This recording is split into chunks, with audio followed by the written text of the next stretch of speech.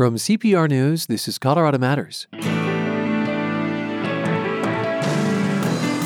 Abortion is on the ballot this election. Prop 115 would restrict the procedure after 22 weeks gestation. Supporters say that's when a fetus can live outside the womb. I think most people can look and recognize, gee, that looks like a baby. But opponents say each pregnancy is different. There's not a viability switch that automatically gets flipped at 22 weeks or any gestational age for that matter. Later, a once-in-a-lifetime discovery. In a Leadville Opera House, historic hand-painted sets covered in dust. There were tears when crews wiped that dust away. It was magical. It's a type of painted illusion that you don't see on stage today and haven't seen for about 100 years.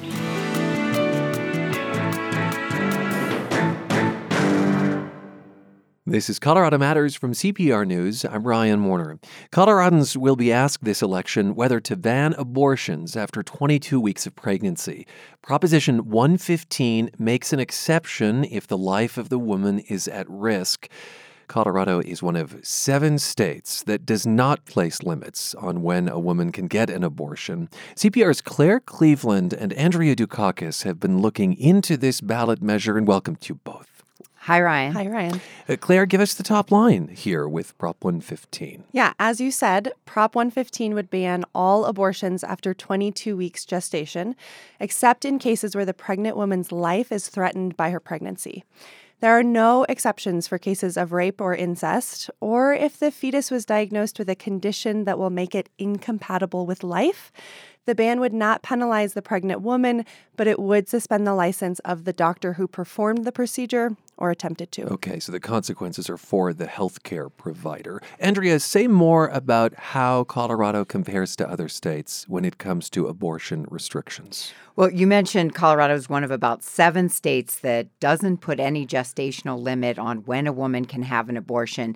I should say that after 22 weeks, abortions are very rare. They account for about 1.3% of all pregnancies that are terminated. That's according to the Centers for Disease Control and Prevention. And the numbers of abortions keep dropping off with each week of gestation. And as we'll hear in a bit, because Colorado has less restrictive abortion laws, you have women from more restrictive states traveling to Colorado for the procedure. Okay, so the effects here could be for those beyond Colorado. Andrea, you have talked to several backers of this measure. What do they say about their opposition to abortion, specifically beyond that 22-week mark? They argue that 22 weeks is the point at which a fetus can survive outside the womb. So they say abortions after 22 weeks are equivalent to ending a human life. Dr. Monica Serrano-Toy, she's a family physician in Fort Collins, and she says at 22 weeks into a pregnancy, so the middle of the second trimester, a fetus appears fully formed. Immature but fully formed. I think most people can look and recognize, gee, that looks like a baby. You know, we're talking about 5.5 months of pregnancy. So I think that aborting them ignores their humanity. Serrano-Toy also says that at that gestation, we don't know for sure what kind of pain a fetus could feel. Now, does she say a child born as early as 22 weeks has a chance at survival? Dr. Serrano-Toy says with today's technology and proper treatment, a fetus after that 22-week mark can survive, and some babies born will grow up and even thrive. Studies show when babies are born at that point and medical intervention is used, around 40% will survive, though many with severe disabilities. A fetus at 22 weeks gestation averages about 10 ounces and about 6 inches. Dr. Serrano-Toy says technology is improving those survival rates, and she also thinks at 22 weeks or beyond, women have more of a sense of closure if a pregnancy runs its course, even if a fetus has been diagnosed with a possible fatal abnormality. If you talk to people who choose to deliver those children naturally, even if they die very shortly thereafter, most people find that experience to be healing, to be able to hold the child and give it a few moments of love and care, however brief they might be. Of course, as we'll hear in a few minutes, the idea of carrying a pregnancy to the end when there's, say, a fatal fetal diagnosis can also be enormously traumatic for many women. And again, Andrea, Prop 115 only making an exception if the woman's life is at risk. Right. Now, there's the view that terminating a pregnancy because of a diagnosed birth defect after a certain point is a human rights issue, that it discounts the idea that children born with disabilities can contribute and live a good life. A woman named Nancy Kruger from Illinois talks a lot about this. She speaks to groups about her regret at having an abortion later in her pregnancy. It started when she was at a doctor's appointment at 22 weeks and was later told her baby had Down syndrome. She decided to have an abortion. At that point, she'd already named her daughter Melanie. And later, Kruger says she deeply regretted terminating the pregnancy. I remember thinking, what a not-so-perfect baby Melanie could have meant to me and my family. What she might have meant to the world, how she might have helped close the gap on that twisted thinking, the one in which our present culture often uses to define what it sees as good enough to warrant keeping. But Andrea, what does polling tell us about Americans' views overall? Polls will tell you Americans generally support abortion rights, but as a pregnancy advances through the second and third trimesters, the opposition increases. And Dr. Serrano-Toy says that's why restricting abortion after 22 weeks, about midway through the second trimester, is a balanced approach. But Claire, what about the opposition? It really boils down to the unique nature of each pregnancy. Opponents argue that politicians and the legislature really have no business making decisions for women about their pregnancies. But critics also dispute many of the claims made by proponents of Proposition 115, such as this idea of viability. Okay. Dr. Christina Tochi is vice president and medical director of Planned Parenthood of the Rocky Mountains. She's been a practicing obstetrician gynecologist for more than 20 years. She says this ban, at its 22-week limit, is arbitrary. There's not a viability switch that automatically gets flipped at 22 weeks or any gestational age for that matter, because each pregnancy is unique and medical circumstances differ from patient to patient. What other claims in Prop 115 do opponents dispute? Doctors like Tochi also dispute the argument of fetal pain. So the perception of pain requires a fully functional neurogenic pathway and connections within that pathway, in addition to a mature brain cortex, in order to perceive pain. 22 weeks is not a medically defined gestational age where these neurologic developments are complete. The best scientific evidence available indicates that fetal perception of pain is possible at some point in the third trimester, but there's not actually a defined gestational age that I can give you for this development. She says that Proposition 115, the arguments within it, are just not based in science. You spoke with a family who obtained an abortion around 22 weeks. I wonder what they had to say. Christina and Roy Taylor were pregnant with their third child in May of 2017 when they went in for their 20-week anatomy scan.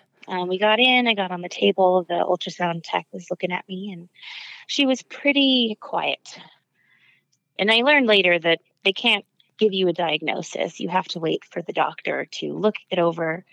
Sure enough, the doctor had come in and told us that our baby had no kidneys and I had no amniotic fluid. He was just squished basically in a sort of sausage of my uterus without the aid of any fluid in there. They decided to get a second opinion. Christina had an MRI, and they found out that not only was their baby boy missing kidneys and amniotic fluid, he also didn't have a bladder. They decided that the best decision was to have an abortion. Which I understand they had performed at 21 weeks and 1 day. So technically, wouldn't they have been in the clear if this ban, as proposed in the ballot measure, were law? Technically, yes, but they both acknowledged how lucky they were in the process of their abortion. They're fully insured. Christina's mother flew out from Texas the moment she found out about the diagnosis to take care of their 2 older children, and their doctors helped them get follow-up appointments scheduled quickly. If any of those circumstances had been different, it's possible that they would have missed the 22-week mark. There are 2 factors identified by researchers that contribute to why women wait until later in the second trimester to obtain an abortion. Yeah, what are those? Well, one, they didn't have the information they needed to make a decision earlier. And 2, they faced obstacles like an abortion ban in their state or the cost of the procedure was prohibitive. Erica Christensen is an abortion activist who traveled to Colorado in 2016 for a 3rd trimester abortion. She says bans are harmful to women. I think you are allowed to feel however you personally want to about abortion. I don't expect everyone to feel the way I do about it because so few people have been in my position. But whoever you are in your life, whatever has brought you to this moment to maybe be on the fence about what way to go with this ballot initiative, just know that bans create more harm and cruelty, and they are not the tool with which to manage your discomfort. Claire, a recent study called The Turn Away documented women who sought abortions at various stages. And what does that study tell us? Researchers chronicled the experiences of 1,000 women, both those who had abortions and those who were denied them because they were past the gestational limit set in their state. The study covers 5 years. It found that women who were denied an abortion and had to carry to term are 4 times more likely to be living below the poverty line. They're more likely to experience serious complications in pregnancy, including preeclampsia and death. They suffer anxiety and loss of self-esteem in the year after being denied the abortion, and they're more likely to stay with abusive partners. People are experts in their own lives, and they should be empowered to make their own healthcare and medical decisions because they have the most information. And the people making these decisions are moral decision makers, just as anyone else is. This ballot measure marks the 4th time Colorado voters have been asked to restrict abortion since 2008, and the first 3 were rejected. Andrea Dukakis, what makes advocates think this will be different? Well, of those 4, this would be the first time Colorado voters are asked to prohibit abortion based on gestational age. The most recent 3 measures all dealt with what was called personhood. It would have defined a person to include a fetus or unborn person. I spoke with Lauren Castillo, who's with Proposition 115, the campaign, also called Due Date Too Late. And like Dr. Serrano-Toy, she points to poll numbers that show Americans increasingly oppose abortion as a pregnancy progresses to the 2nd and 3rd trimesters. The 22-week mark was chosen because that seems to be a very sensible point at which there is common ground agreement across political lines, across cultural lines, both sides, even pro-choicers and pro-lifers, for where people believe that abortion it becomes too extreme. Andrea, Roe v. Wade was decided in 1973, and legally it divided pregnancy and abortion into 3 trimesters, right? Right. To try to sum it up, it said during the first trimester, the decision to end a pregnancy is up to the woman and her doctor.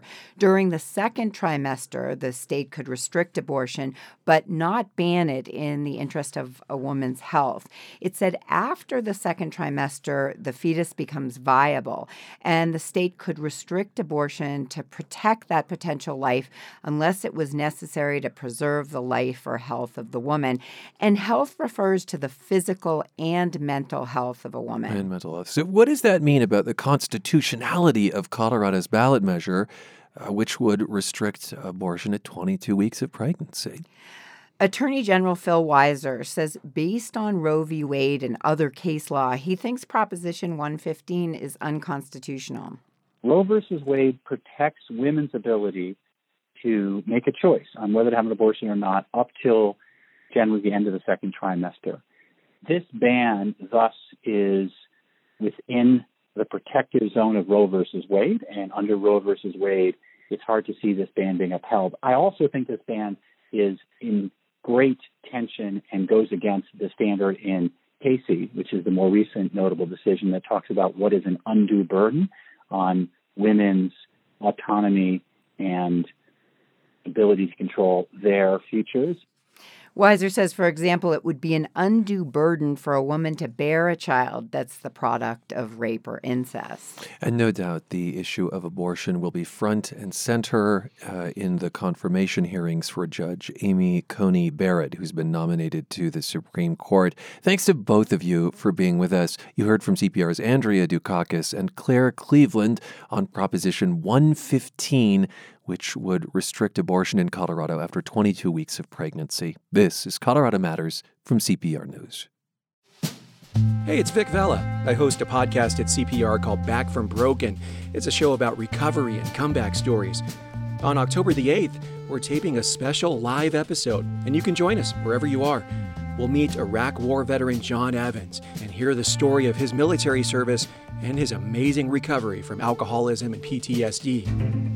Details at cpr.org/homefront. Made possible in part by CU Anschutz. You're with Colorado Matters from CPR News. I'm Ryan Warner. It is still possible to find hidden treasures. One's been found in Leadville at the Tabor Opera House, which opened in 1879. The posh theater stood as a beacon in the rowdy mining town.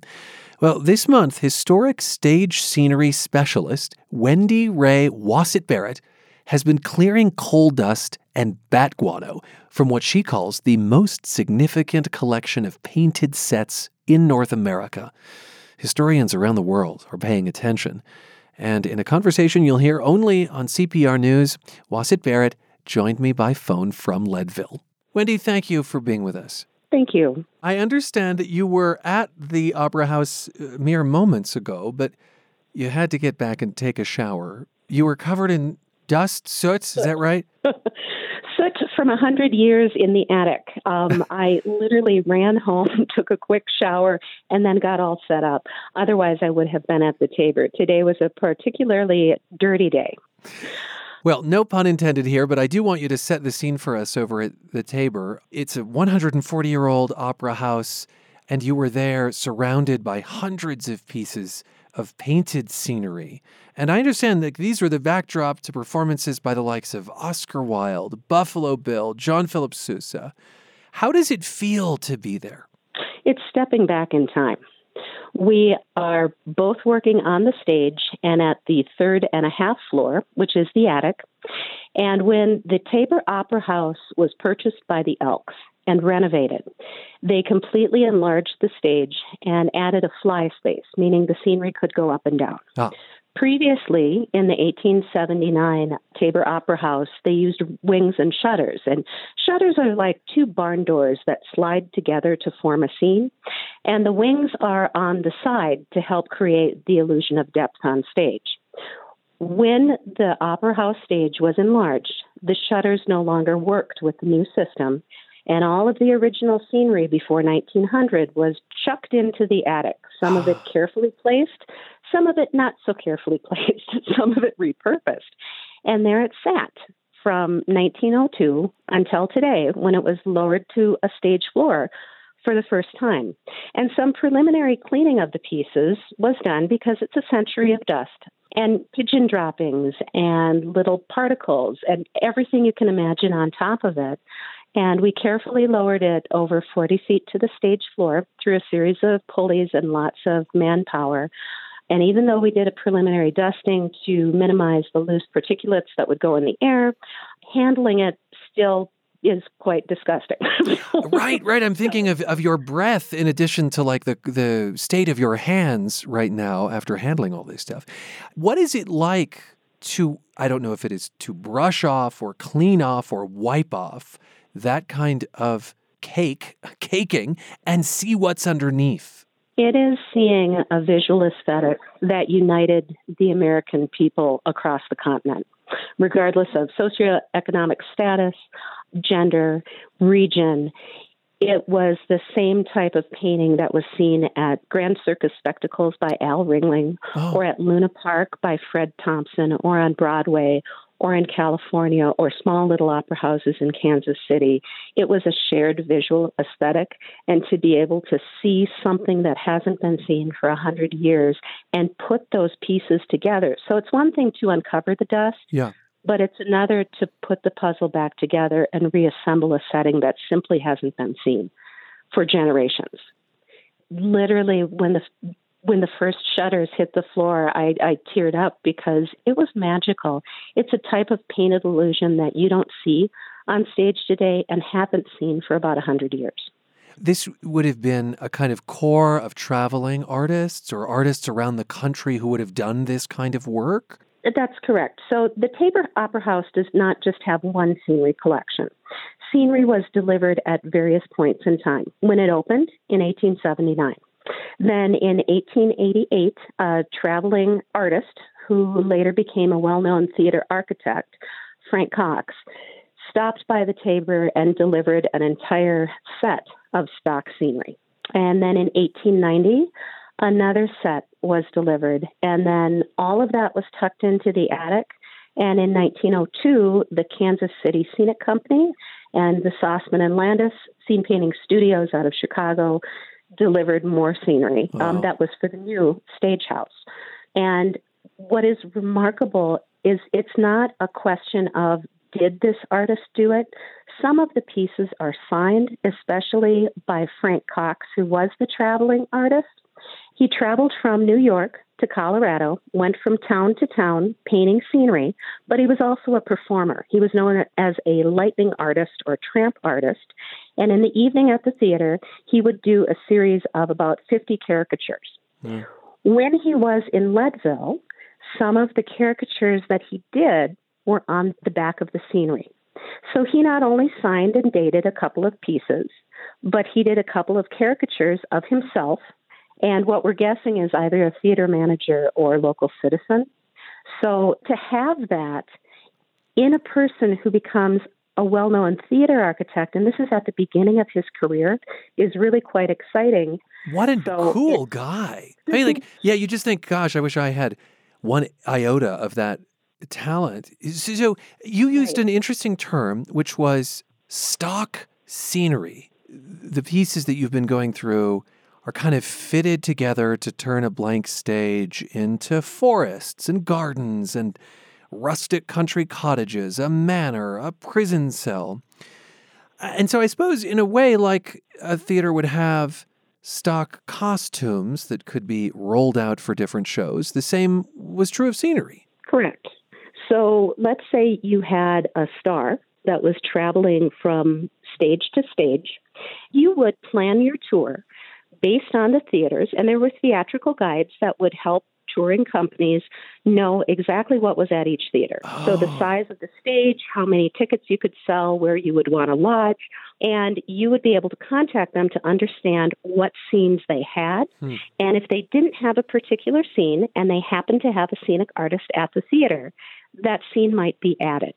So the stock scenes would range just standard settings, like you said, a prison, a seascape, which was a horizon scene, a fancy interior, possibly a kitchen scene, a rustic scene, a Rocky Mountain pass, a forest scene. It runs the gamut so that you could drop in that scene for whatever show you were doing. After some time around the turn of the century, the companies began traveling with their own scenery. Was there a diversity within the scenic painters, or was it all white dudes? There was very much diversity. But as I was explaining this week, if you're running a scenic studio and you are hiring women in particular, you don't necessarily need to advertise that fact. If you are in a very conservative area, having women on your staff isn't anything that you would mention, but they do appear in the paper. There are various mentions of scenic artists who were women from really the 1880s on that I've located, some who had their own studios as panorama painters, others who were single mothers who left and went to New York and did quite well.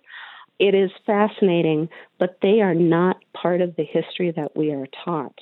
Mary Ann Graham, the president of the Tabor Opera House Preservation Foundation, was there for the magic of uncovering these, I mean, they're really illusions, including apparently a set that depicts a faux red curtain. As I pulled this vacuum over that, the beautiful scarlet color just shone out of that. So it was really a treat, you know, and everybody's oohing and eyeing as we get the dust taken off of these things and really see them Well, this treasure trove of stage sets has been cleaned and cataloged, and Marianne Graham says that her board has to decide what to do with them. We're just now finding out what we actually have. I think they're a great resource for historic theater, and we hope to use them and display them in some manner. So can I assume, Wendy, that you don't want these pieces to go back into the attic? Like, do you want to see them used again? Well, that is the purpose of scenery, is to be seen. So I mean, no, you don't want to tuck them back in the attic because it's, out of sight, out of mind. The scope of the collection is definitely the largest in North America. Wow. It is around 250 pieces, ranging, as I said, from 1879 until 1902. There are large theater collections in museums or in different depositories, but not in the original building that they were delivered to. So that's what really makes the collection remarkable, not only for theater artists, but fine artists, because the people who painted stage scenery did not just get a design and paint it. Scenic artists in the 19th century were the masters of scenic illusion. So it ties into a lot of fine art training. Many scenic artists were members of the Selma Gundy Club in New York or the Rochester Art Club, the Chicago Institute of Arts in Chicago, the Palette and Chisel Club, or various art associations in Taos or California or the Pacific Northwest. Oh, wow. They were constantly honing their artistic skill. So it's not that their stage settings were ever less than their fine art. They were exploring color and composition and brushstroke in a very large scale. And so the Tabor Opera House doesn't just have old scenery. They have really large-scale artworks by internationally known artists. Finally, how many other collections like this do you think might be gathering dust, layers and layers of it, waiting for you to, uncover? All across the country, just not at this scope. Okay. So the theaters that managed to not burn down did not get gutted or become completely deteriorated, so they were, mowed down. In the attic, pieces are tucked away. It really is dependent upon the stewards who inherit the theater and any scenery that's in it. If the theater scenery managed to survive the rise of cinemas, when many places, vaudeville houses, were turned into movie houses. Yeah, they got kind of cut up sometimes. Right. That was one thing. If they survived the 1980s, when many of the theaters were also gutted, that's pretty remarkable. There are pieces tucked away here and there, sometimes small collections, but nothing like this. This is a scale that should get world attention. Thank you so much for sharing your work and your passion with us. Oh, you're welcome. Thanks again so much for asking. Wendy Ray Wassett-Barrett specializes in historic stage scenery, and she told us about her once-in-a-lifetime experience in Leadville, where a vast collection of sets has been moldering for a century. At CPR.org, there are photos of this theatrical treasure trove. And that is listener-supported Colorado Matters for today. If we are your candle on the water, I hope you'll support us. CPR.org or KRCC.org. I'm Ryan Warner. This is CPR News.